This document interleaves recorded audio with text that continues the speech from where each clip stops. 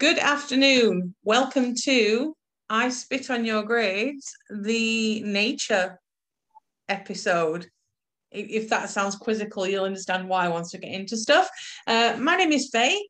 I'm joined, as I am every single time, by Mercer. Hello. And Christopher. Hello. Today we will be deep diving into our nature picks, which was a very hard thing to pick, if you ask me. So much vagueness around this subject and so little films to choose from. It's almost like we didn't really consider that when we were deciding what genre to cover.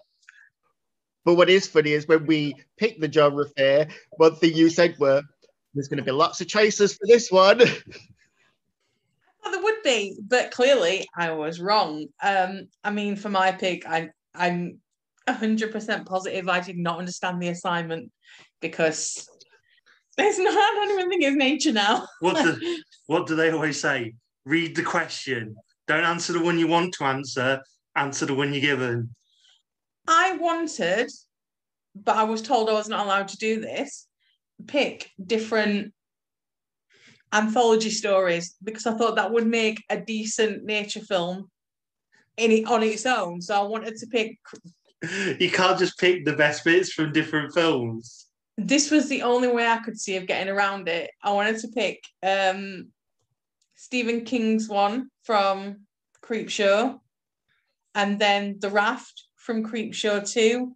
You could have had Simon Rifkin's story from Ghost Stories, and there was another one.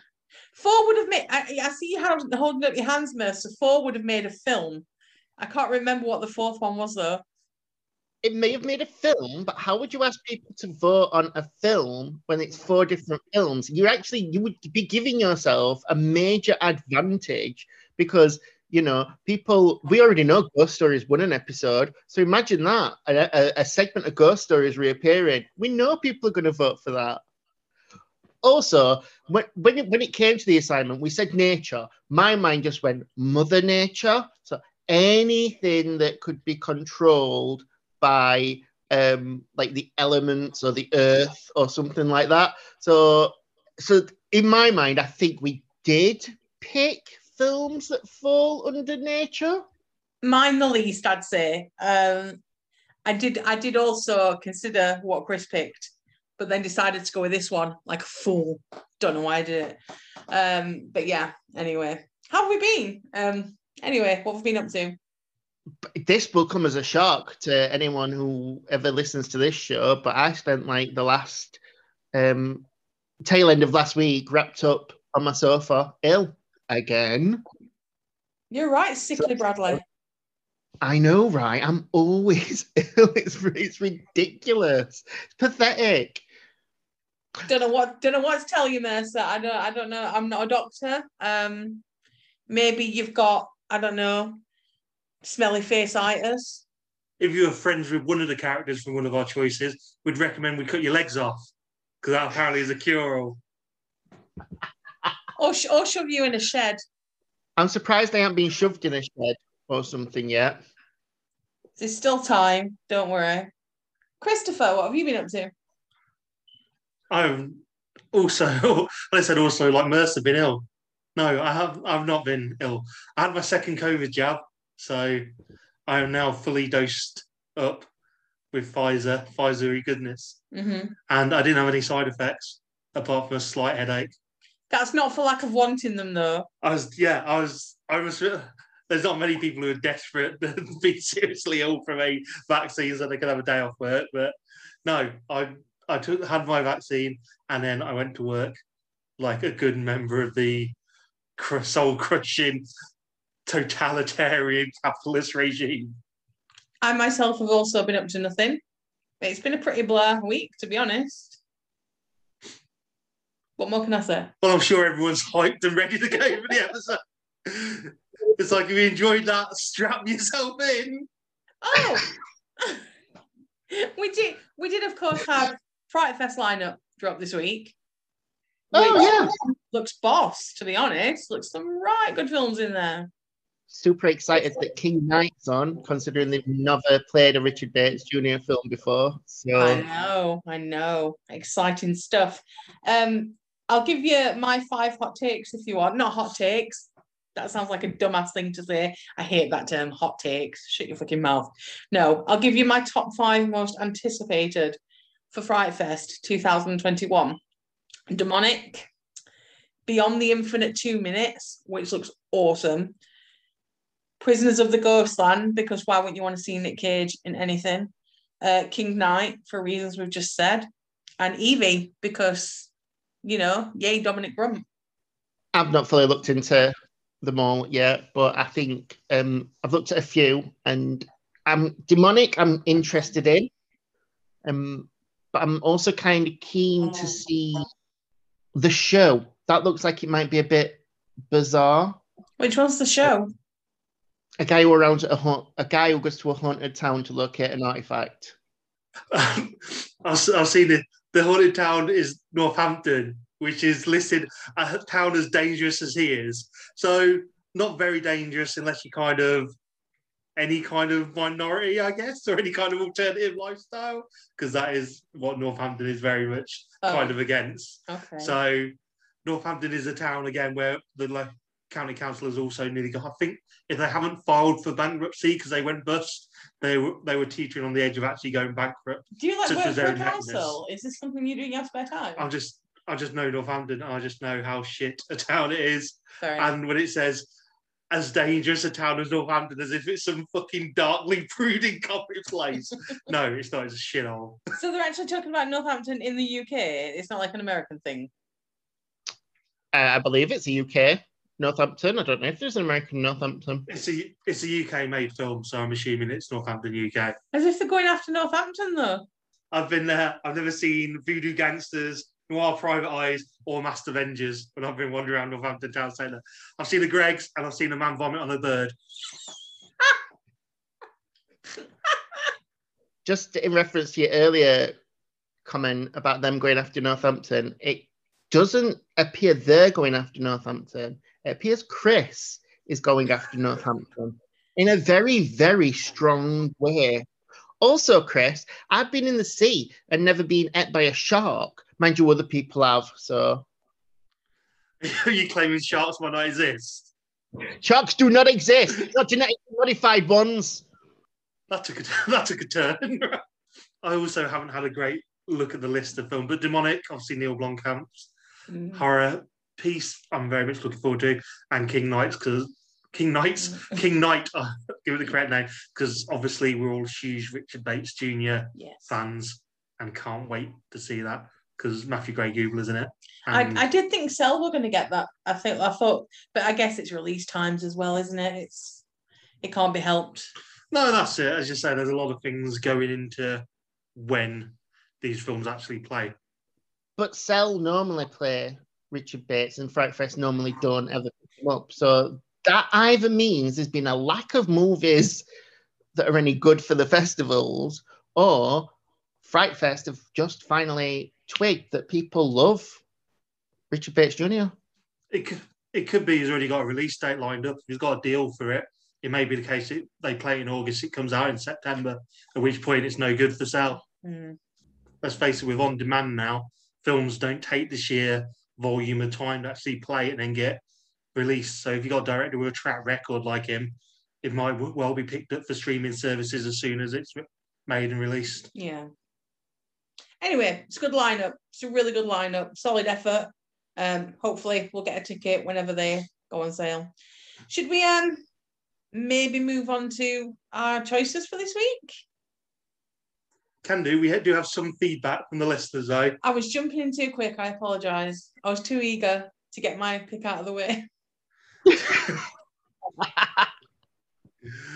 As I've said it before, I say again, the listeners are a lucky, lucky bunch of people. Right. So we've had some feedback from listeners. So thank you very much for everyone who's weighed in. The whole 2 people. No, we've had a couple more than that. You remember we need to talk about Kevin, the film, right? Yes. We need to talk about Dan. Dan Popomatic I'm not sure if his sarcasm or satirising is coming with the happening of. I don't care whether he's being sarcastic or not. I am gonna right here, right now, stand up and say I pretty much enjoy The Happening. I actually think it's quite a fun film, and I hate I don't hate people who say it's terrible, but I just think the hate that it gets is more because people are just like don't like Mark Wahlberg anymore because he's a bit sappy in it. But in fact, I'm going to say it. I love The Happening. Take that, people. I don't have anything against Mark Wahlberg. Mark Wahlberg is a funny guy, and I don't even care if he's being sappy and happening. It's not the worst film I've ever seen, but you have to admit the premise of it is dog bob. Isn't it like just a similar premise to things like In the Earth or whatever it's called, where the trees are and punishing people? Yes, it is. No, it's not. nature coming alive. It's pretty much the same premise as my film that we picked. Why didn't I pick In the Earth? Because we'd have had to pay to go and watch it again. And nobody wants to watch that again. That's not true. I'll be watching it again. I didn't realise we'd have so much love for The Happening because I find it dull and really. I don't hate. That's the thing with this. It's not a bad. The Happening is not a badly made film. It's not anything that you should be railing hateful against. It's just so mind-crushingly dull. I think because Mercer has shown an interest in it and I've said it's not that bad, you might need to apologise to Dan. No, I'm happy to stand my ground. I've voiced my opinion and just go, sorry, Dan. Sorry, Dan, that you like The Happening. I heard a sorry, Dan, so I heard it. Dan, I'm sorry you were offended, Dan. No, Dan, fair enough. I might be in the minority who didn't like The Happening, judging from this conversation then. Maybe we'll have to go and revisit it. It's worth revisiting something sometimes because I revisited The Village recently and I remember The Village being utter tripe and I rewatched it. I'm like, I actually quite like this film. It's got a lot of comedy in it that totally flew over me first time. It is sometimes worth revisiting, but then on the flip, I think as we'll find out later on, sometimes revisiting a film isn't as good as it should be. Yeah, I think we will find that out pretty soon. You can't go back. Right, let's move on to one of these other feedback though from people because they took the time to message us, so we should take the time to read them. Well, you're just going to read them and come on here and tell them they're wrong. Yeah, that's fine. That's what they're here for. Maybe there's they've got some sadistic tendency where they want to go on and slag off their film choices. But anyway, the podcast that wouldn't die got in touch and said Prophecy is one of the best. Stop polluting the environment or a giant mutant bear will come and kill you. Hilarious. Oh, never seen? I haven't seen Prophecy either. Lauren, Dr. Lauren at Nottingham, comes with just an OMG, The Ruins. I do sometimes worry about Lauren's taste. Guffaw. And Gorehound asks, does 1981's Day of the Triffids count? The TV series spooked me back then and still does now. Seemed all very, this could actually happen to the childhood me and still owes me some clean wife-rinse. I didn't realise was there a TV show and a film for Day of the Triffids there? Because I remember the film where they drive around in the ice cream van at the end. Is that not War of the Worlds? No, that's Day of the Triffids. I'm certain it's Day of the Triffids. I'm getting my killer environment mixed up. Okay, should we get into it now then? Is now a safe time? Now's a safe space. Is there anything else that I've totally bypassed like I seem to do every single time I host? We good? Right, let's crack on. So my choice for nature horror is naturally a virus film. See, when you say it like that, it does sound wrong, but how are viruses created? Well, I was going more on the fact of how they picked up this virus. That was my logic, and I don't know what the fuck kind of logic that was. Anyway, I've gone for 2002's Cabin Fever by Eli Roth. Should have known. basic premise of the film is that 5 college friends go to a cabin in the woods that they've rented, and they pick up a virus and start deteriorating and going mental, and it's a fight for survival. That is the basic premise of it, with, you know, shit gags and stoner gags and party gags thrown in there. This rarely happens with me. If I pick something, I pick it with conviction because I know I love it. I didn't love this rewatch. I'm not going to lie to you and say that I enjoyed it, because I absolutely didn't. It was the worst example of like lazy party boy frat horror. And yeah. I mean, I'm going to say it outright. You can't be dropping N-word in a film, no matter whether it's 2002 or whatever. It's not right.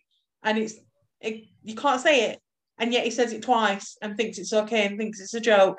And the minute anybody does something slightly against what other person believes, they're gay. Like, no, Eli, no, it's poor form. So the old man in the shop and the dropping of the M word, I honestly think that was literally just put in for shock factor. And no other reason, because there is no reason for that scene or the end scene, which is supposed to make it a joke.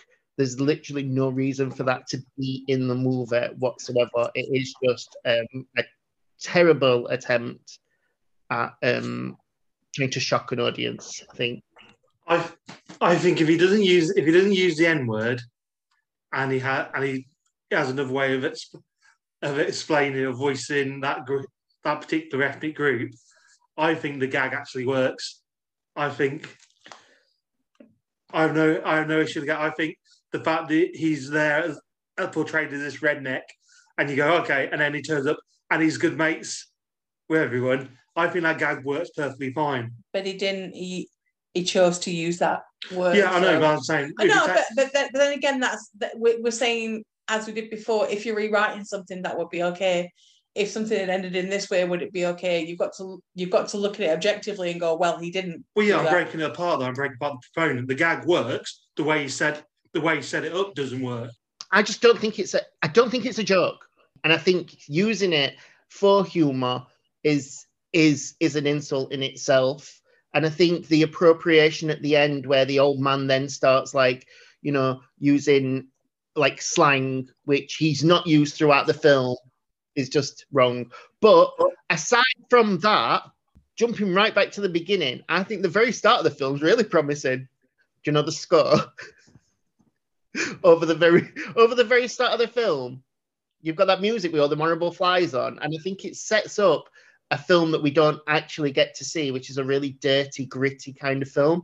That's Eli Roth to a T, though, isn't it? You think something's going to happen. I mean, oh my God, the thing is, right, there's some stuff he does which I really like. Like, bizarrely enough, Aftershock. I really enjoy Aftershock, and it's like barely heard of. But with like this and with Green Inferno and Last Exorcism and whatnot, he makes out like it's going to be this decent thing to watch, and then just totally ruins it with stoner jokes and party gags. And I fucking hate that shit. We get you're a party boy, man. Just leave it for a minute. I actually forgot how much it veered away from straight horror when I rewatched it. Now, Eli Roth himself does say that it is a comedy horror. You have to be funny to be a comedy horror.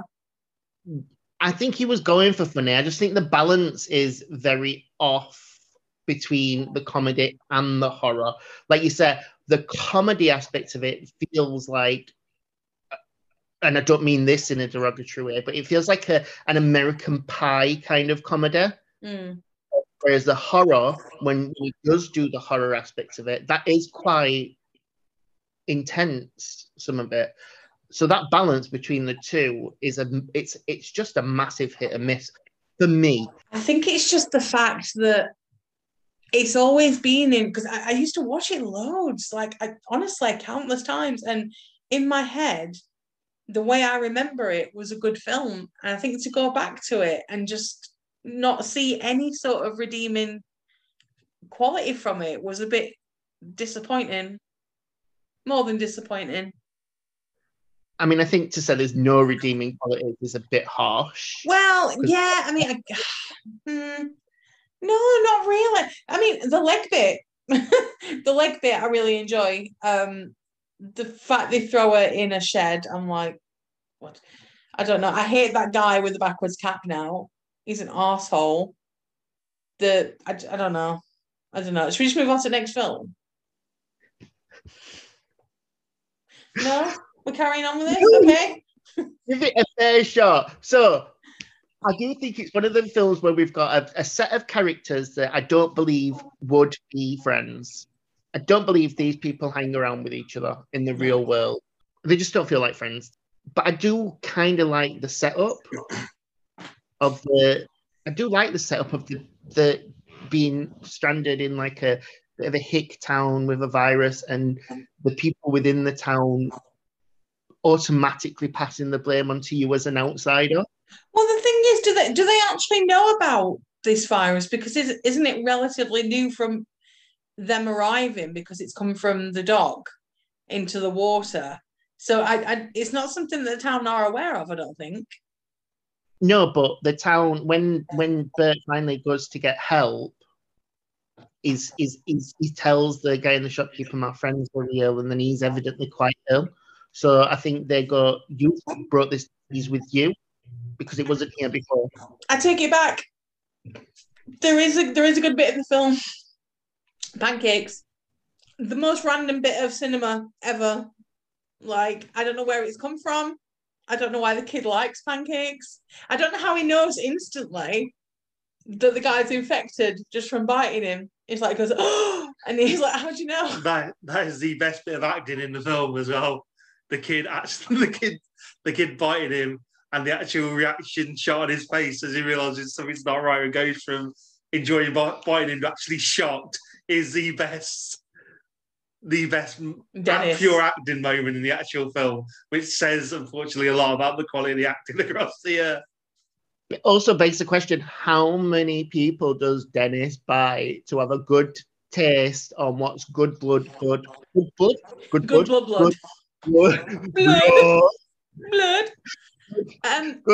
bites enough people to warrant a sign next to him as he sits outside. But he only gets the sign because that lawyer man, who I hate immediately, Jeff, says. Just while we're on the subject, pancake, you say about no redeeming features. That little bit there, where they go to begin with and they meet him first, he goes, "Oh, you need sign or something," and they go back later and there is just signs everywhere. That works. And that's what I will go into. That part I think is good. What got me mad was that Jeff, air quotes, lawsuit. And I've never been as bad in all my life. And turns around to him and goes, you need to put signs up. Because what if, let's say, there was a, air quotes, lawsuit, but he obviously does air quotes, and then says lawsuit. I'm like, why would you air quote a lawsuit? A lawsuit's just a lawsuit. They're all unlikable as fuck. Not one of them 5. There you go. Oh, I really hope they survive this. They turn up, and within 30 seconds, you go, oh, okay, right. These are all instantly unlikable people. I hope they all die. I think Karen's probably the most likable, even though she clearly does abuse the fact that she knows that Pete, I forgot his name already. Sorry. Shaun Ryder. Is this not Shaun Ryder? This would be a far more interesting film if they'd have thrown Shaun Ryder into it. Ryder Strong. Ryder Strong. Yeah, I think she's the most... I do think she's the most likable, but she does take advantage of the fact that Paul Ryder, Ryder Strong. Ryder Strong. Paul, the character Paul, is obviously in love with her. Yeah. One thing I did notice is apparently she's a photographer. I have never seen a photographer walk around and just point a camera and take a picture without messing with aperture or looking at light or lining it up. She literally just goes, point. Have you never heard of a little photographer called Austin Powers? Tell me I'm wrong. Anyway, I do think she is the most likable character. And the fact that, you know, the way they treat her, like you say, is a bit harsh, but then I think that's probably maybe the most believable aspect of their behavior. The fact that they're so worried about themselves because they are self-centered characters that rather than trying to tend for her, they chuck her in a cabin. But then later on, they do, Ryder and Marcy do touch her and help her. So it almost defeats what they're doing. I think that part really rings true, though. I'm not sure if you had someone with that level of infection, whether you would go, oh, no, let's help, rather than go, no, fuck it out, we've got to completely separate them from the rest of us. That part for me goes, yeah, I can completely buy into what they've done there, rather than go, oh, we'll just help you. No, fuck, if any of you two become infected like that, get the fuck out of the... That's it. Chris did say as well, like, watching Cabin Fever is like, oh, it's like pandemic, because, you know, it's like ideal coronavirus, and your pick as well. Chris's pick, I had to look online and it was comparing watching that film in the pandemic and how you feel about it. So everything they're doing there is pretty much what we're doing now. We're trying to keep away from people, and, you know, whatchamacallit, posh-haired blonde guys walking around with his mouth covered because he don't want to get anything. It's only what we're doing. So yeah, I agree with Chris. That is quite believable. Yeah, I agree. That action's believable, and it does explain a previous action where that guy tries to ask for help and they just attack him for no reason. But I mean, that part's ridiculous. Yeah, I'm but like, he weren't why? backing up. They asked him to back up, and he didn't back up. So that's on him. That. No, it's not on him. He's ill and he's desperate for help, and he's like healing. No, I'm sorry, I'm going to fail on this. If you knock on someone's door and they're like, yeah, I want to help you, but you need to keep your distance, you need to back up, and you keep going at them. He said he's going to help him. Them, then I completely understand why. Setting him on fire was maybe not the correct reaction, but I'm not sure that's in St. John's Ambulance. That's what you have to do. You have to set someone on fire. Yeah, when I did my first aid course, it's like, look around for obstructions, set the victim on fire. Also, Karen, after they set him on fire, starts crying, going, it was just asking for help. And I'm like, yes, and you literally said to him about 5 seconds before he got set on fire, I'm going to stab you. So, right, I'm going to do a bit of backtracking here because it's not as bad as I was making out at the beginning. I think it's just because it annoyed me so much with the whole racism and homophobia and shit like that. It had some issue, had some things which just weren't appropriate then and aren't appropriate now. But some of the things that come out within the film are actually really funny. Like, I mean, we all know security policeman man. Oh, you guys like to party? I like to party, man. And I was like, well, you're fucking ridiculous. But as you just mentioned, Mercer, I literally wrote down I literally quoted it, but that guy asked for our help and we lit him on fire. He's like, who says that? When they're talking about something previously and he says, yes, it is, you fucking slut. Appropriate reaction. So the dialogue is quite funny. Can be quite funny. The dialogue is terrible, and obviously there's the the awful Eli Roth jizzing all over himself moment where he cast himself as the High Court who comes to the camp, and it's the most ridiculous scene I've seen. It's absolutely pointless again, and you're just like, why? He sounds like a surfer. Like, yeah, bro. Hi, damn, bro. Brony. Like, ugh.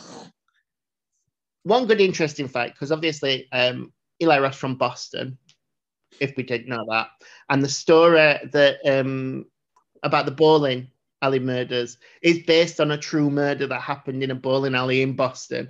And I think that's it's a bit exploitative, but also like interesting to learn a bit more about that. I don't think I won't really go as far as to say exploitative, because you have like whole ass films that are made on that are based on murderers, like, you know, Amityville Horror, for example. That's fucking dining out on that forever. The guy who played the bowling alley dude, I think is his brother. He's definitely a relation. because he's listed as a Roth on IMDb, and you could be forgiven for thinking it were him. Well, I think that about wraps it up. You're just desperate to get away from this film, aren't you? It's not been my favourite week. I'm sorry, it really hasn't. It just is what it is, isn't it? There's not a lot to say about Cabin Fever. It's just supposed to be gory fun. It wasn't fun for me this time, but that's what it's aiming for. Just a bit of, turn your brain off and watch some blood and guts and whatnot.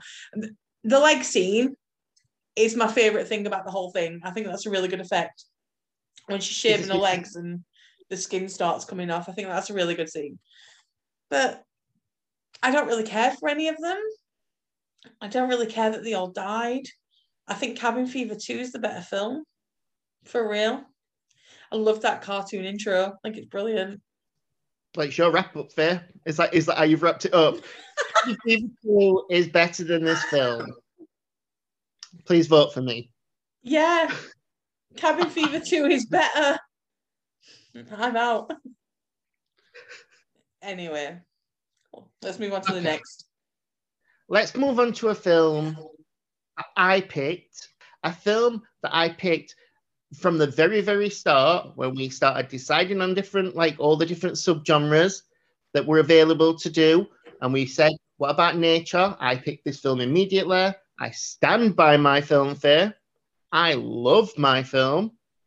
It is 2008's The Ruins. There you go. So it's a film I stand by. 2008, The Ruins, comes from Carter Smith, who anyone who attended the Soho Pride edition and watched Midnight Kiss will have seen his work there as well. That's another film that he did. It's a simple tale.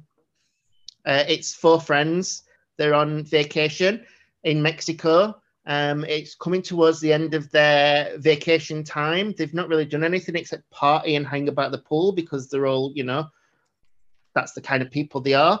And they meet Mateus, who lets them know that there's these ruins that are uncharted, and it's like VIP, private invite only, because his brother's there on a dig. And do they want to come? And they agree to go.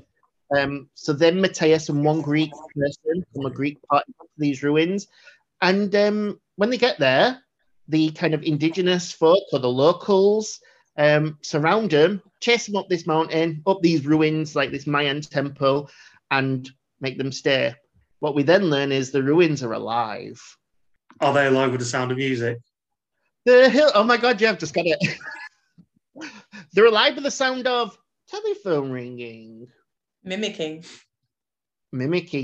Yeah, basically we then just watch these people kind of fight for survival in a way that's, I think, a little bit more, I'm going to say intelligent, but as in it's not like slasher flick horror where it's like, oh God, no, quick, run upstairs or stuff. It's like they have to actually think and work some things out to work out how to defeat the situation that they're in.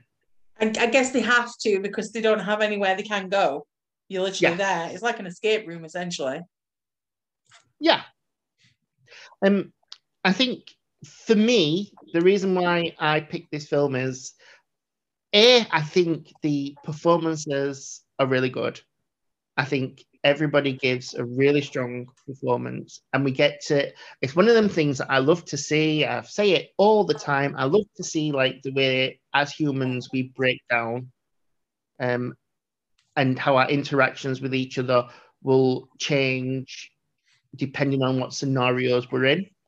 And it doesn't matter who you're with or how much you love somebody, like your behavior will change. And I love things like that. And I love the fact that it doesn't try and kind of like hide the fact that it's these vines that are killing you. It's just like, yeah, it's some vines. We don't know why they're killing you, but they're killing you. And I like that idea as well. I just think the story is fun. And I think the effects are really quite good.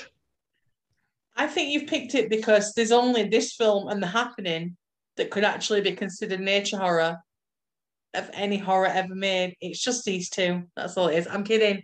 I'm kidding. I love The Ruins. I think it's great. We had it picked a couple of months ago for Bad Film Club because Lauren, nodding off, said, "Oh, this will be real." I remember this being really stupid, and we were all so into it. I'm like, this is not a bad film at all. This is an amazing film. Exactly. We had to rent this again on Prime to watch this, and I genuinely am not annoyed that I had to spend £3.50 to watch this again because I think Ruins is great. I wish you'd have told me I've got 2 copies because I love it that much. Well, I've got 2 copies because my mum bought me a copy.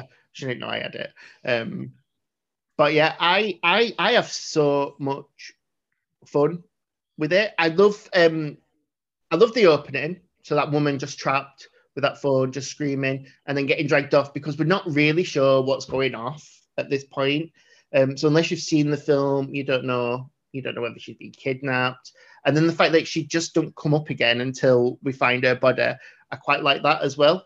There's a part in the film, this is how shit I am, but it's like one of my favorite parts in the film is when Matthias comes over and he obviously wants to flirt with these girls. And he's like, how do you know each other? And Shawn Ashmore's character's like, oh, these 2 are best friends and we're their boyfriends. And it sets up this kind of relationship of we're only really together as a foursome because of these 2. So we're not real friends with each other. And I think that's a really smart thing to do because it lets us know immediately that, in my opinion, that when it comes to the survival aspect of the film, there's going to be a potential power struggle between the males for who's the alpha because they're not best friends. So why would they trust each other enough to take the lead?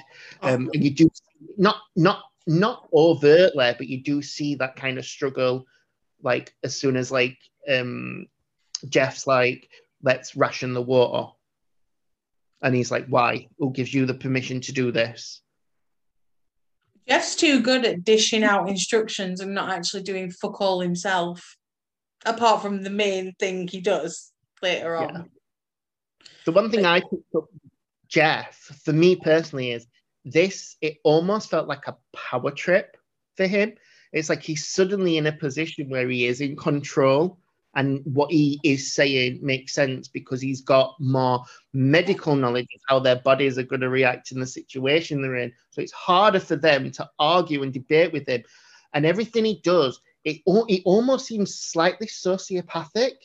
They all have this really weird, calm nature for the whole film, though, considering what's going on. And I'm fine with that because the film's played completely straight while the absolute insanity of what goes on around them ratchets up to 11. So they stay completely calm when they go, oh, there's these killer vines running around. We need to go down and get the mobile phone. Rather than go, oh my fucking God, they're killer vines. I think as well with Jeff, the whole power struggle that you're talking about, I think that's more directed at Amy than anybody else. Because when they're at the resort, he has no control over her whatsoever. She's drunk, she's out of it, she wants to party, he doesn't want to. So he kind of sulks off, not getting his own way. This is a way for him to control Amy. And I think that's where it's directed, from what I saw anyway. I don't think he's that bad with her on the beach scene. But you can see that he's a bit pissed off that she's not doing what he wants to do. He's a bit annoyed that she's pissed, but he didn't just strop. I was like, right, okay, no worries, I'm off the bed. Full on strop. No, I just mean like. I'm just saying I don't see that control. I don't see that control of her as much during that opening scene. I don't really see that either. I get what you're saying in regards to, she doesn't really listen to him, and this is really a time when she's got to listen to him. But I don't think that's an ongoing behaviour with her. I think that it's highlighted that she's playing up because he's about to go off to uni, and it's 3,000 miles away. So she's kind of playing up because she don't want that to happen. You're saying about your favourite bits in the film. I'll tell you my favourite bit because it's the bit that we realise it's actually the film's a lot smarter than it lets on. It's when they first get to the temple and they're taking the photos of the Mayan villagers. And she's taken the photo and they start pointing the weapons there. And the assumption is that it's because they're these backward Mayan villagers who don't like technology and kind of, spirit trapped in a camera kind of scenario. And it's not. It's because as she's stepping back to take the photo, she's put her foot on the temple and therefore infected. So that thing where you go, it's only when they then get up there and you go, oh, that little setup they had there where it made it look like that is genuinely really clever. They've actually subverted that. An extension of that scene, or of what you're saying, is that scene's also really good because the people who come to the temple just start shouting at them in a language they don't understand. What I love is they don't subtitle it, so we're literally in the same boat as the people there going, I don't understand what's going on, why are they mad at him? And it's only on like a rewatch for me that I noticed that when Dimitri goes to get the camera, he obviously steps into the vines as well. And then he walks at them, which is why they shoot him, because they think he's going to touch them and pass it on, because there's that lack of understanding or ability to communicate between both sides. And it is very clever because it's very subtle in the way that it does it. So yeah, you're right. Oh, look at us. We're finally agreeing again. No, The Ruins is great. I think it's a brilliant film. There's some stuff there where, like with when the German Matthias, when he falls down the shaft, and there's some unbelievable, like the fact they could both lift him onto the stretcher. No, it's a big guy, and it's an effort to carry dead weight around, and to go, yeah, no, that's fine. They can lift him onto a stretcher is pushing it a bit. Killer Vines, no problem. Lifting the guy onto a stretcher. They did obviously do him some damage putting him on the stretcher because they didn't do it properly. So, we'll give them that. But the fact as well, we're saying that when Matthias falls and he's obviously broken his back and he's all beaten up and whatnot, and she falls down and goes, I've cut my knee. It reminds me of the Hot Shots part there, where she keeps ripping off parts of her clothes to cover up these wounds people have got. It's like, oh, cut my finger. It's a real gusher. See, I like that because I think it highlights again that almost sense of what's it called? Self-arrogance, ignorance. You know what I mean? Where it's self-centeredness, where she's cut her knee and that's the most important thing. And she wants to get out of that tunnel at that shaft, which is why she says, just pick him up. Let's just do it. But what I do like is that she has that guilt factor later on where these people are, the painted as real characters, like what they do, they actually go, fuck, like, is this my fault now? To be fair to her with her knee, I will say she has understated the cut. She has got like an 8-inch piece of glass or whatever it is embedded in her. Yeah. That is not a cut. She's been stabbed, is what she should have said.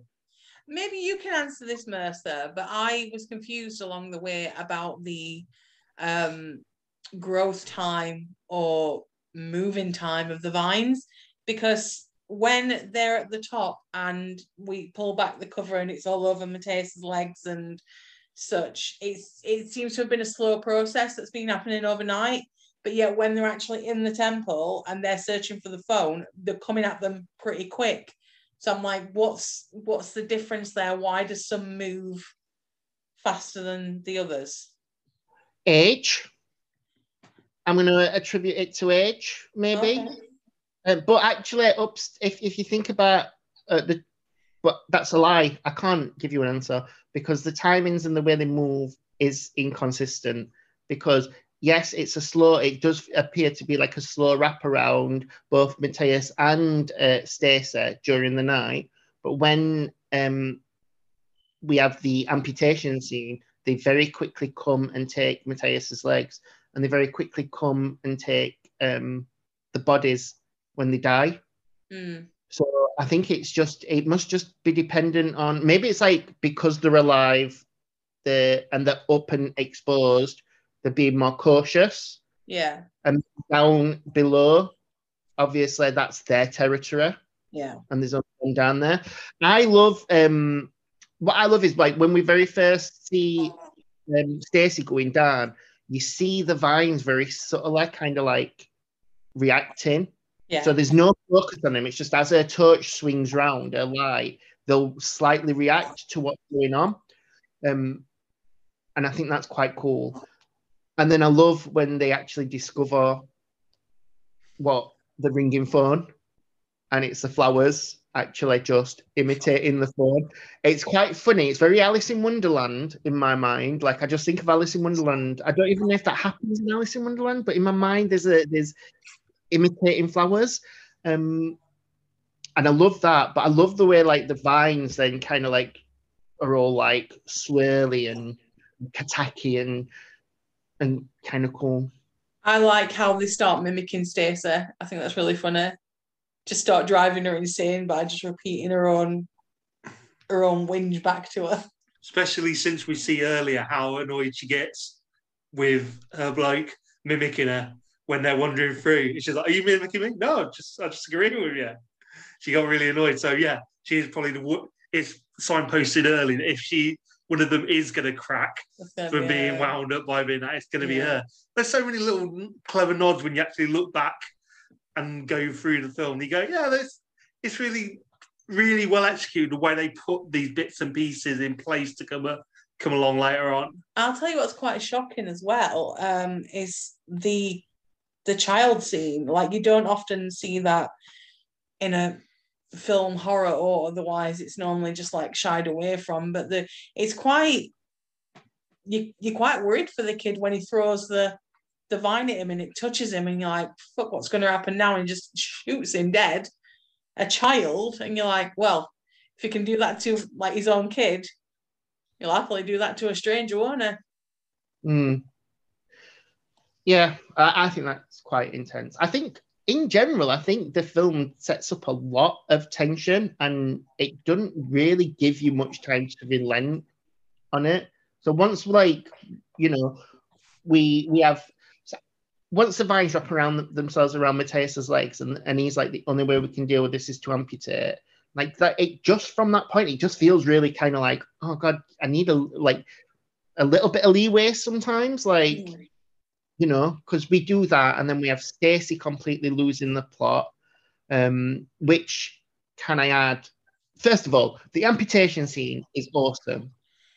It is when he breaks his bones, you don't expect it to show you the bone, the hit, because it feels like it's a DreamWorks film, isn't it?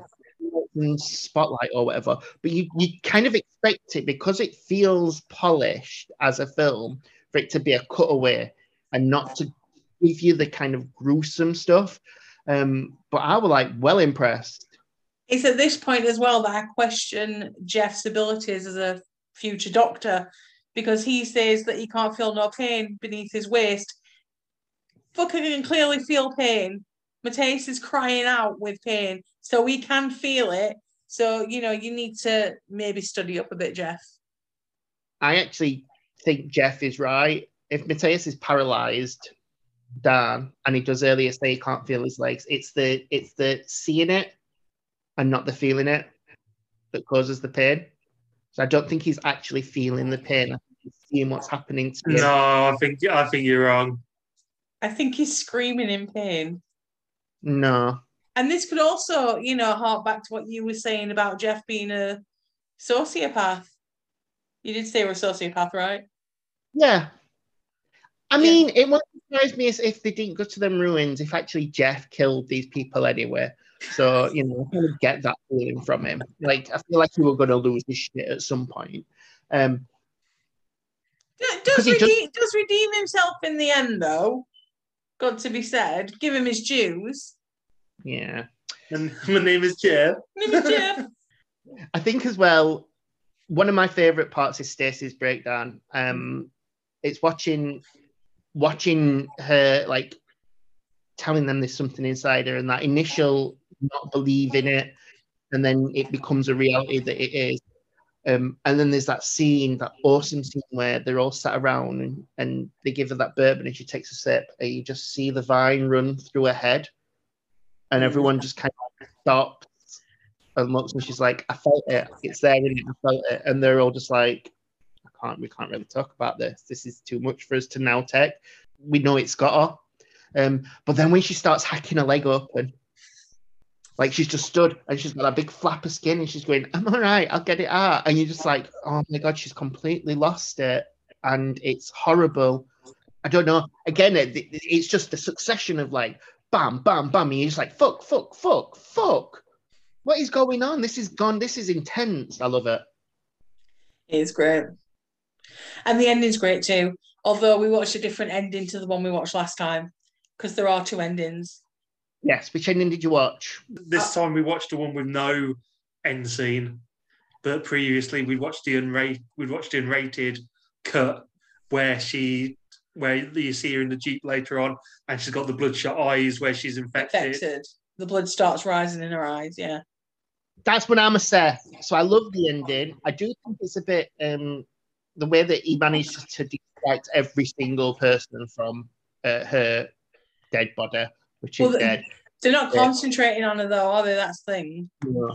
But like, it just seems like no one's paying attention. Like, where have all the ladies gone and stuff that were washing clothes and stuff? Yeah. She gets pretty far without anyone firing a shot off at her.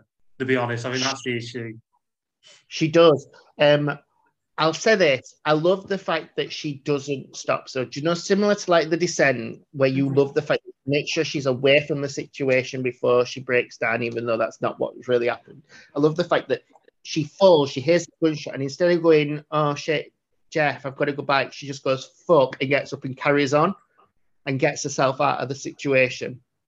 But I wish they'd have stuck with the unrated ending, the alternate ending, where we see the vines in her was infected, because I just feel like it's less cookie cutter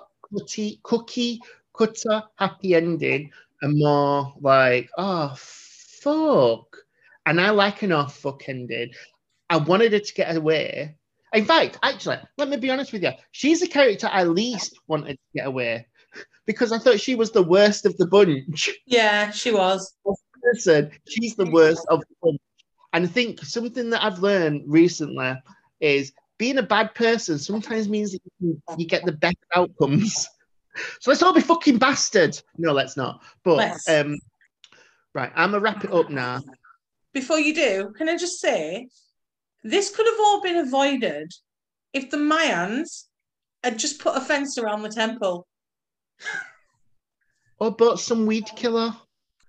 You know what I'm saying? Small warning sign. Yeah. Don't fucking touch this thing. They could save themselves a job. They would literally not have to have as many guards on. Electric fence around it. There you go. Remember what you just said previously, though, Faye, about Cabin Fever? Yeah, if we rewrote it, it could be a different film. To wrap it up, I'm going to say, I think The Ruins it's got a ridiculous concept that's carried out in an intelligent way. It's got it's got a set of leads that give full-on believable performances and they live in the moment. It doesn't resort to ridiculous comedy aspects to try and lighten the mood. It just says, this is what this is. You're going to deal with it. And let's see if you can get through it. And it looks fantastic. And it's definitely better than Cabin Fever. Definitely is. So, on to my choice then, I guess. I stand by my choice as well. We're going to have to do these, like, thinking of, like, election messages. It's like, hi, I'm Chris, and I fully endorse this film. I won't be making this mistake again, I'll tell you. I'll be picking better next time. Just before you start, Chris, do you know what would be hysterical if Cabin Fever actually would? Eli Roth's still making films. There must be an audience for his work. Anyway, so my pick. I'll start by saying why this is nature. What could be more natural than a whole planet? Nothing is more natural than an actual planet. And what could be more terrifying than a planet smashing you in the face? Not like on a night out where it's had too many drinks, and got into a fight in the car park with it, but a new planet identified. And that is why my pick is 2011's Melancholia from Lars von Trier. So good. That's not my closing statement. That's not why I feel justify this film. If anyone hasn't seen this, then please do, because I'm sure we're all going to agree it's absolutely brilliant. But what I would say is, much like when we had these final hours for our best Australian horror, this may not technically fall under a horror category or horror film per se, but I think we can all agree the end of the world is pretty terrifying. Mm-hmm. And in this as well, just like in these final hours, there's no escape. There is going to be no happy ending. We start as we mean to go on with the end of the world. As I say, just a quick one. So the bulk of this film focuses around Kirsten Dunst and her wedding day, and with her and her family, so with Charlotte Gainsbourg, Kiefer Sutherland, and how the discovery of this new planet, Melancholia, and the realization that it is going to hit the Earth mimics also her relationships and her family falling apart and also coming to an end. A film that is so many layers, deep and rich and gorgeous, with a 15-minute orchestral score opening that just sets the tone for this slow, agonizing, dread-filled build. And you know that this is going to be an intense and quite emotional, wrenching watch for it. But as I say, that being said, level. So not only that, with the fear of the end of the world, as I'm sure you can get on board with, Faye, when you went and watched it, but also just that whole level of depression that Kirsten Dunst is dealing with. This is a film about depression and anxiety and just general misery that only Lars von Trier can possibly serve up in his custom way. Yep. Would you like to weigh in at this point, either one of you? I will start, because this was a first watch for me. Oh. Yes. So, I've heard quite a lot about Melancholia. I weren't sure how I was going to get on board with it. But I will say that I literally, for the opening sequence, I was just sat mouth agape. I was completely mesmerized. I don't know what about it was. I was almost crying at it. And this was just the very opening sequences. So I was like literally almost in tears. It was so hypnotic. It's so beautiful. It felt like I'd watched, like by the time that we're done, I felt like I'd been through a full film. But also it was like flipping through an editorial in like a fashion magazine. Like every shot was just beautiful. And then by the end of the film, obviously you go, oh my God, that it's very Midsommar, but before Midsommar, as in this is highlighted the different stages of the film in the opening. And I was like, that is incredible. It does, and it's done apparently from Kirsten Dunst's perspective and how she feels about the gravity of the situation. So when you've got her walking through in the wedding dress and you've got the roots attached to her legs, it's how she's feeling. She feels pulled down by it, like she can't escape it. There are literal things in there, obviously, with her sister, like with the tent and, the little nephew who's making the materials for it, but it is essentially how she sees the end of the world. And apparently, and I didn't know till this watch, so I've watched Melancholia a few times, I adore this film, but I didn't know she was supposed to be clairvoyant in it. That was like a first time thing for me. Yeah, we'll get to that.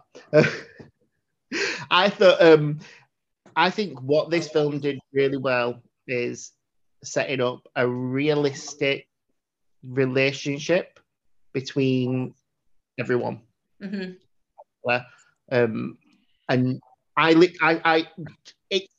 it's so funny because that scene at the beginning when they're in the limousine and they're trying to get up and they can't do it, it's actually pretty fucking boring as a scene. Mm-hmm. But it just built this kind of like love between Justine and Michael, and made me fall in love with them as well. I was like, oh, I'm really happy for these two. They're really good together. And I know it's not real. Yeah, that aged well.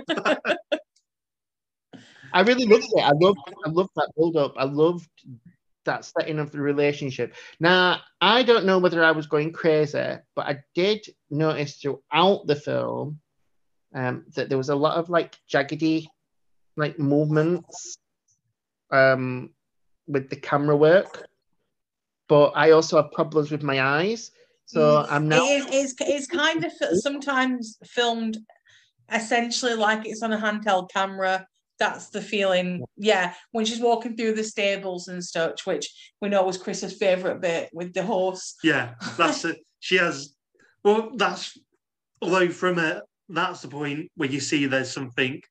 I wouldn't say off because off's the wrong word, because obviously she's clearly suffering and struggling with some kind of mental. What you wouldn't consider normal. Yeah, exactly. That's so when they get to a wedding where you've got people running hours behind because you're late, your first instinct would not be to disappear off to the stables to say hello to your horse. You'd be like, oh crap, I've kept all these people waiting for 2 hours. Well, that's the thing, isn't it? She doesn't want it. She doesn't want to be part of that party. She doesn't want to be part of the marriage. She wants to just get away and do her own thing, and nobody's letting her do her own thing. She's trying to put on this brave face and this smile because she wants to keep her sister happy and keep her brother-in-law happy, and she thinks that by being happy it'll somehow make her family happy, but it's not, because everybody sees through it. But I do feel for her because they've all got these fucked up issues amongst themselves. Like a mother is just this horribly distant person who just rags on her and just treats her like shit. A father's just like a party animal. He doesn't have any interest in her and wants to go off with younger women and whatnot.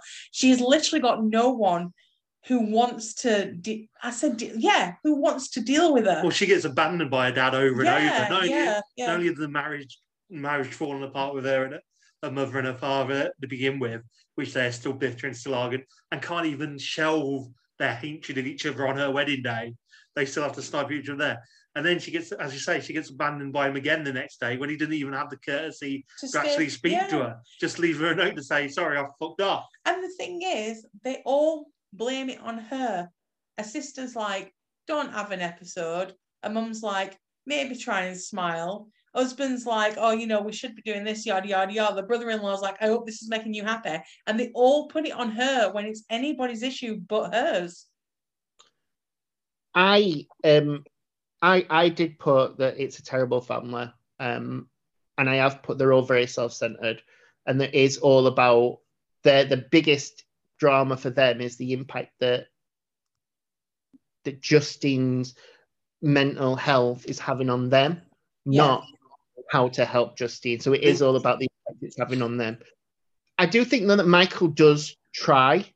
So I think there's that lovely scene where he presents with that picture and says, I've done this. And then when you're sad, you can look at it and it might help you. Because I don't think he fully understands the full grasp of... no, I'll give him that, yeah. I do think he does try.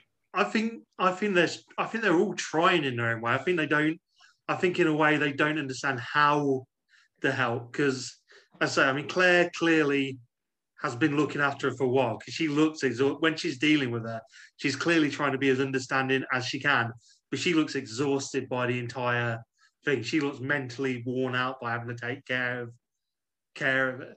And then Kiefer Sutherland's character, John, isn't it? Who's completely escaped me for a second there. John, it may seem like he's nasty, was like, oh, this wedding's cost me a lot, but with the way that he's based and the way that his life is run, he thinks if the helper go, oh, I can make you happy by treating you to this big lavish wedding. I can help you by making you happy by spending an absolute fortune on this. Yes, really shitty when he's like, look, you know what, I spent this much on you. Can you not be happy? But that's the way he understands from his viewpoint. So everyone's trying to help her in their own way. They might not be doing it in a way that you go, well, that's really not helping. Yeah. That's really not helping her. But I don't believe they're nasty characters per se. A mother is. They're flawed. I think they're flawed. They're real people. They are flawed characters. There's no one there I go, they're vindictive. Because let's face it, John could have had her kicked out of the house. He could have just gone, right, no, we're not having you sit here ever. Even after she's struggling, she's there and they take her in. He's still tolerated. He's still got her there. He's still supporting his wife and having her there. I wonder how much of that is for the benefit of his wife, though, because it's obviously something that, you know, I agree with you. Yeah. I see what you're saying. But I do think a mother is definitely a nasty character. I think she's the worst of the lot. I just think that I don't want to say anyone's nasty. I just think they're all self-centered and they don't, like I said before, they don't understand what Justine is going through. They don't understand her feelings. They don't understand their emotions because they aren't feeling the same. So to them, it almost feels like an attention-seeking episode when it's not. And this is the whole point of the film, is that from what is happening with the end of the world, and as people start to get more anxious and scared, it's getting close to time, not knowing what's going to happen. That's what essentially depression is. It's like you've got this fear of dreading you, and sometimes you absolutely don't know why. You don't know what's going to come. You don't know what's going to make it better, if anything. So they start to experience, especially Justine's sister, Claire. Especially Claire. Claire starts to feel what Justine's been feeling for all these years, and as the film goes on, Justine gets calmer and calmer because she's accepting her fate. And she's like, well, we're all going to go. There's nowhere to really go from here. So what is the point in worrying about this? And it just becomes a calming factor for her, whereas Claire, it ramps her up and she has a taste of what Justine goes through. Yeah. I guess as well, that one thing that really, I'm going to say resonated with me, but it does, is the pressure that was put on Justine to be normal from everybody. So not just her sister, not just her parents, not just the guests at the wedding, but her employer as well. The pressure to perform well at work and to be on hand all the time, even down to the wedding planner. The pressure for her to make his plans turn out the way he wanted them. And he even, I mean, Udoki is great in this, but he gives that line, he's like, she's ruined my wedding. I shall never look at her. And then it is quite amusing the way he does spend the rest of the film with his hand over his face every time he walks past her, because it's just over the top. But that's Udoki though, isn't it? Even now to someone who doesn't even know, because the wedding was planned by her sister primarily. Yeah. The pressure on her for perfection is far too much. So and that's obviously when she becomes self-destructive with it, and even in that one day, her peaks and troughs, so like her ups and downs they're so relatable. And I don't think, I think anyone who has any kind of mental health issues does know, like, 1 minute you can be laughing your head off and the next you're like, I feel guilty now for having a good time. Yeah. And I hate myself for doing it. And you just withdraw on yourself. Or, you don't want to turn up to an event, but you've got to. And then you've got to put on that face. And the second you let it slip, people are like, what's wrong with you? And it's like, fuck, and it's so intense. So to have that, like, especially on a wedding day, you've been married, I am, but I can't imagine on your wedding day, everyone expects you to be your happiest. So it's very intense, the way that she's treated. I think the way she portrays the depression after that as well is some of the best thing I've ever seen. Just the not being able to get out of bed to even wash yourself. And even if you've got somebody there helping you, you're just giving up.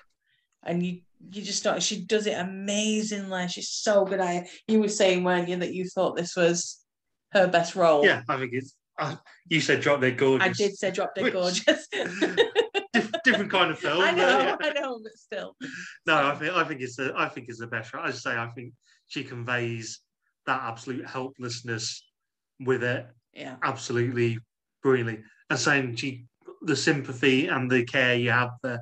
At no point are you watching the film go, "Oh, come on, sort yourself out." It's No, you're not. No. You completely go, "Oh," you completely have that empathy with her because she completely sells this struggle that she's got. Although she does beat the fuck out of her horse. She does, and that was not nice. Did not like that. No. But that's depression again, isn't it? It's not being able to handle a situation in a manner that, you know, you would normally. It's like the sex scene when she forces, which she does, she pins him down and forces him to have sex with her. And then she beats that horse later on. It's because it's almost like a sense of control. Yeah. She's not, that she's taking back. But with the horse, I think that highlights that she still can't take back the control. And that's like, you know, quite a dramatic part for her. I don't know. I agree with you about Kirsten Dunst's performance in this. I like, my notes is she's absolutely amazing. And I literally, pretty much every 3 lines, I'm like, oh my God, she is ridiculous. And then I was absolutely appalled to see that, and I don't know when the film was released or if it's in, but she like didn't win an Oscar or even get nominated for one. I was like, are you having a laugh with me? This is one of the most intense performances I have ever seen in my life. Like, many a times I were almost in tears for her. Just going back to the actual subject of the film, you know, obviously if you are taking it for what IMDb tells you it is, which is a sci-fi, which is too late to be boxed. But as you know, Mercer, and I've probably mentioned it on here before, I used to be terrified of the prospect of the end of the world. It used to freak me out, something rotten. And I actually went to see this by myself. And I think this film was what started me on my course to just not worrying about that shit anymore, because I figured if I could go and watch it myself and be all right and come out and be all right. I got sweaty palms in places, I'm not going to lie to you. It were a bit rough going for a while, but yeah, it's fine. It brought me out of the side. And nothing in the film scarier for me than when she's made that tool to measure the planet as it's coming, and you see it getting smaller and you're like, oh, thank God it's getting smaller, it's all right. But then it just starts out growing it and you're like, shit, oh my God, no, it's actually fucking coming. I think it's right scary. This is my one area the film could have been improved in, right? So what I wanted, I was saying the other day, I love the heavy drama. I also love slapstick comedy. What I'm hoping eventually will be a Lars von Trier Dogville style / Zucker airplane kind of thing.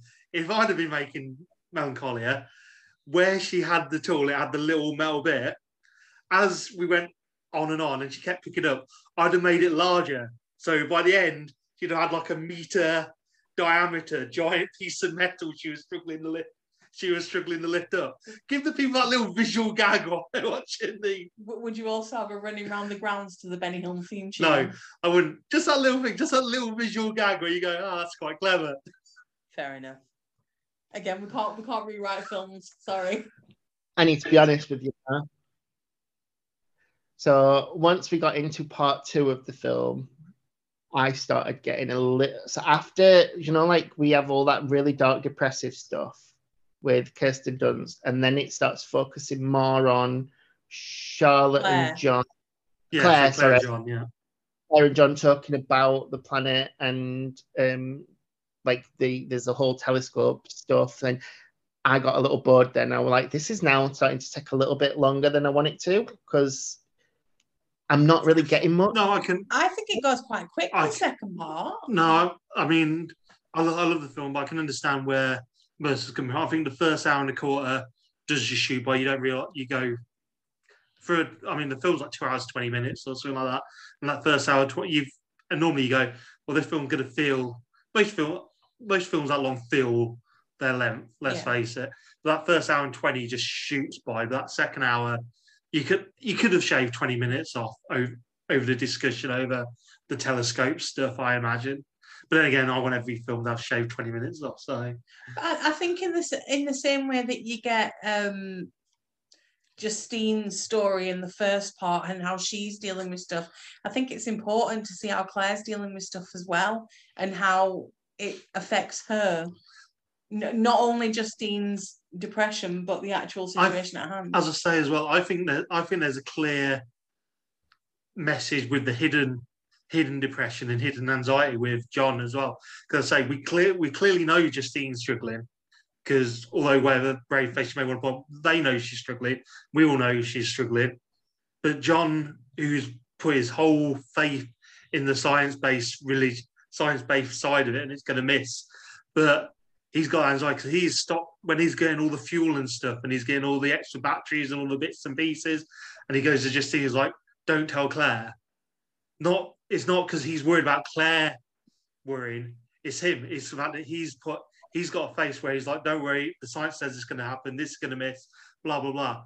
But he's got that under the surface there. He's struggling. He's like, "Shit, this is going to be awful." And that, as I say, I think that's really more a commentary on just people who are struggling with anxiety and depression that you don't see because they don't exhibit those outward, what you'd think of classic signs of depression. See, I think that's portrayed more with Claire than anything. I know we briefly touched upon it last night as well, and I said, you could be right. That could be what it is. I just think a lot of it is down to human behaviour as well and human instinct. And when you put in a fight or flight situation, you're going to take it one way or other. And whilst he is putting all his faith into everything being okay, human instinct will go, yeah, but if it's not, maybe you should just be doing this. And you'll kind of have a backup plan in your head. And I think that's what he's doing in terms of stockpiling. I suppose that's the beauty of it. Everyone's going to take away what. The side of great. Everyone takes away what they bring to this movie. I'll say you can see it read both ways. Yeah, completely understand. Yeah. I'm not very happy with the way that John deals with the situation.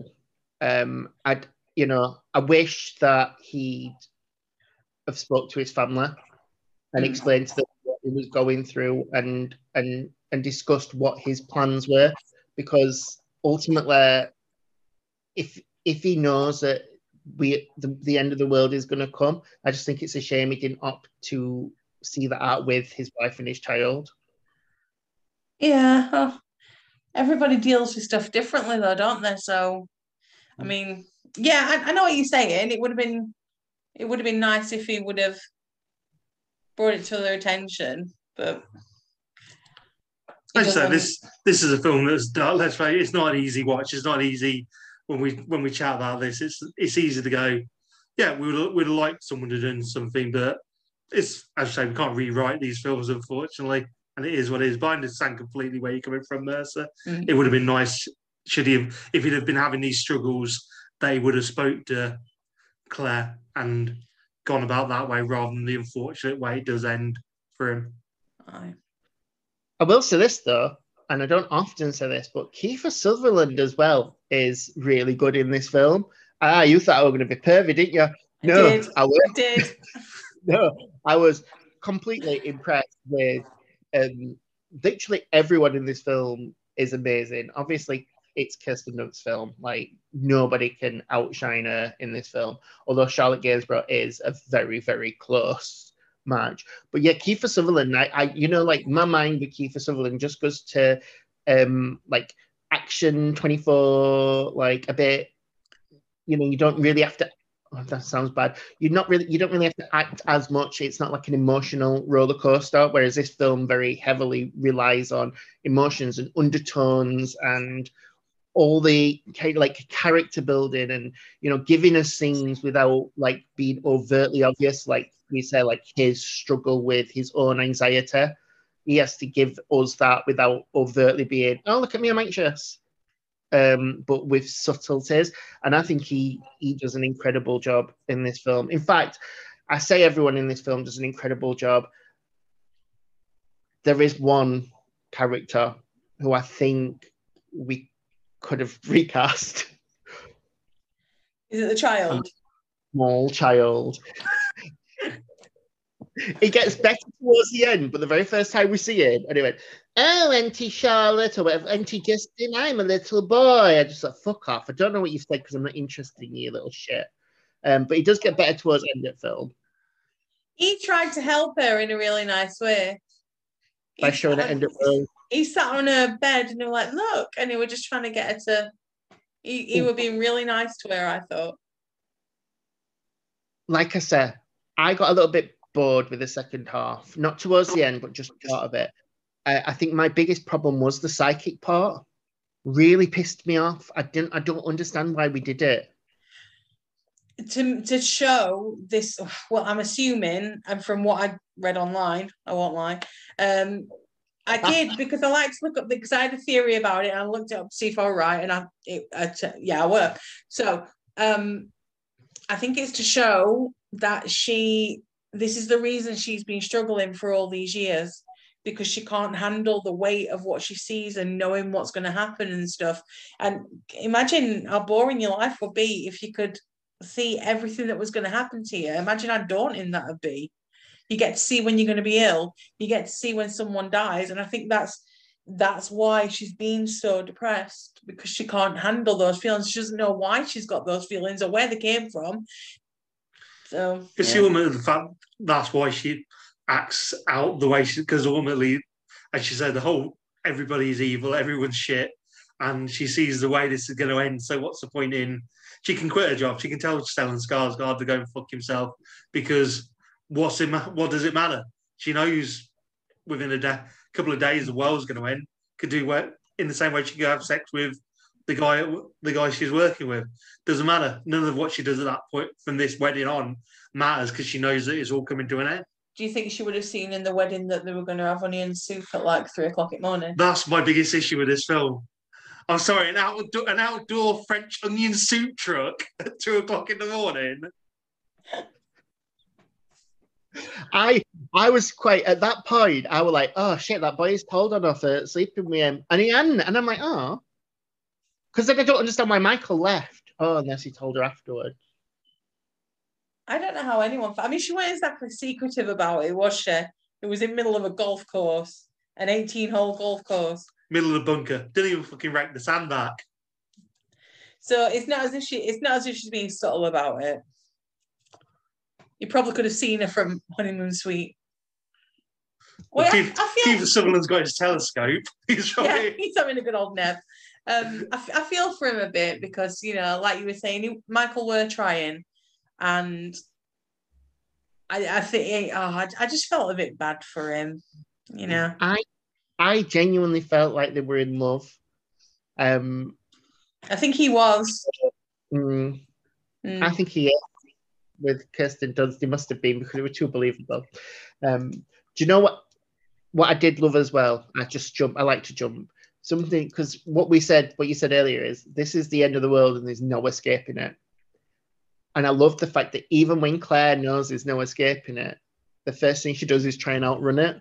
Yeah. By grabbing the kid and doing a runner. She's got no plans, nowhere to go, no real thought process other than I can escape this. Like, I've got to run. And it's quite sad because, like you said, I guess like human reaction is, like with John, oh, we're going to be fine, but what if we're not? It's just like, oh, it's going to end. But what if I can just get us to somewhere that's going to be okay? Are you talking about from the beginning, from the thing, because she doesn't try to run it. No, it's the end when she goes to put the kid in the car. She's like, sorry. We'll go to the village. I thought you meant from the 10. Sorry, I thought you meant from there. My apologies. No. I was disappointed with the end. Oh. I was not. How did you expect it to end? I didn't really want to see it. I think that's the difference. You'd like them to have been sitting there and it just cut. And then cut. Yeah. Okay. I think it was just too slow a build for the, because it's been... So, in these final hours, it worked for me because it visually looked quite cool, the fire coming over the water. Whereas this one, it was more focused on their faces and the changing of the light colour before the earth hit them. And then it did that shot. Whereas I think maybe I might have preferred it if it did like that. I know we're not rewriting, which is our thing for this episode, apparently. But the changing of the light, if it had changed from music and then the music hit a crescendo and then silence and it went to black, you'd be like, oh, fuck, that's a bit bleak. Whereas this just felt a bit more gratuitous in respect to the rest of the film. I think you needed to see it to know that that was the definite end. Because if you'd have cut before, you could have had people say, well, maybe it started to retreat and maybe everything was all right. And maybe Kirsten Dunst was just out of her head and she wasn't actually clairvoyant at all. And she didn't see all these things and blah, blah, blah. I think you actually needed to see it to know that there was a definite ending point of it and that this was going to happen all along. And there was no escaping it and no avoiding it. Personally, that's what I think. This is what's good, isn't it? We have different opinions. We can be subjective and objective, and that's what makes it interesting. Also, I think this is good, like that you picked Melancholia for the episode because horror is very subjective, in my opinion, and I do think there will be a lot of people who do say it's not a horror film, it's a drama or it's a sci-fi. Whereas I do think this, like you say, the end of the world, what is more frightening and horrific than that?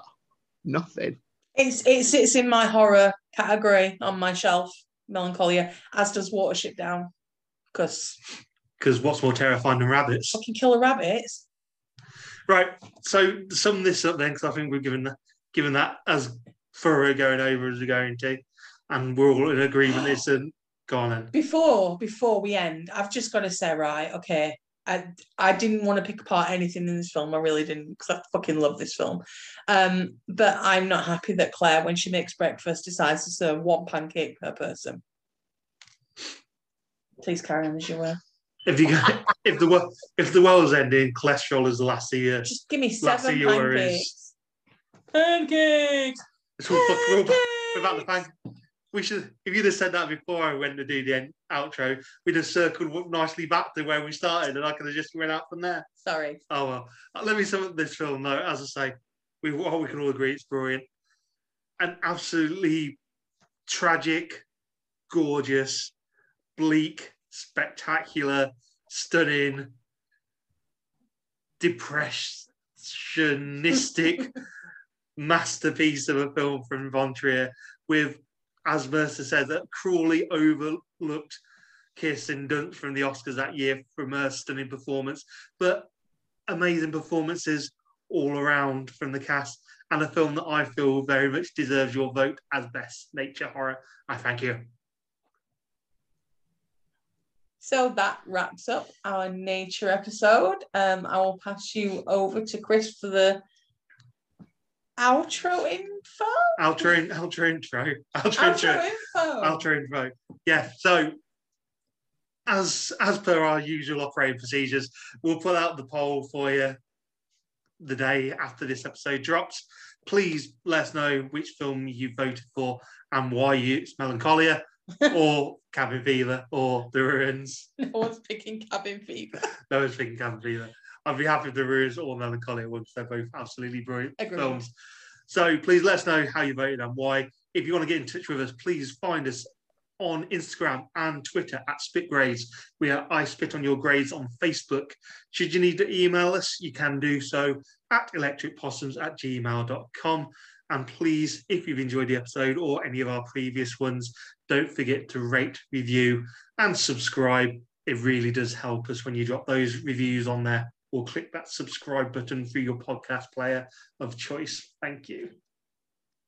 So I guess that's it from us for another week. Would you like to say goodbye, Faye? Yeah. Would you like to apologise for picking Cabin Fever? I am sorry for picking Cabin Fever. Goodbye. Would you like to say goodbye, Mercer? I will say goodbye, and I will say I'm not sorry for picking The Ruins. And I will also say goodbye, and I fully endorse this film. Bye. Bye.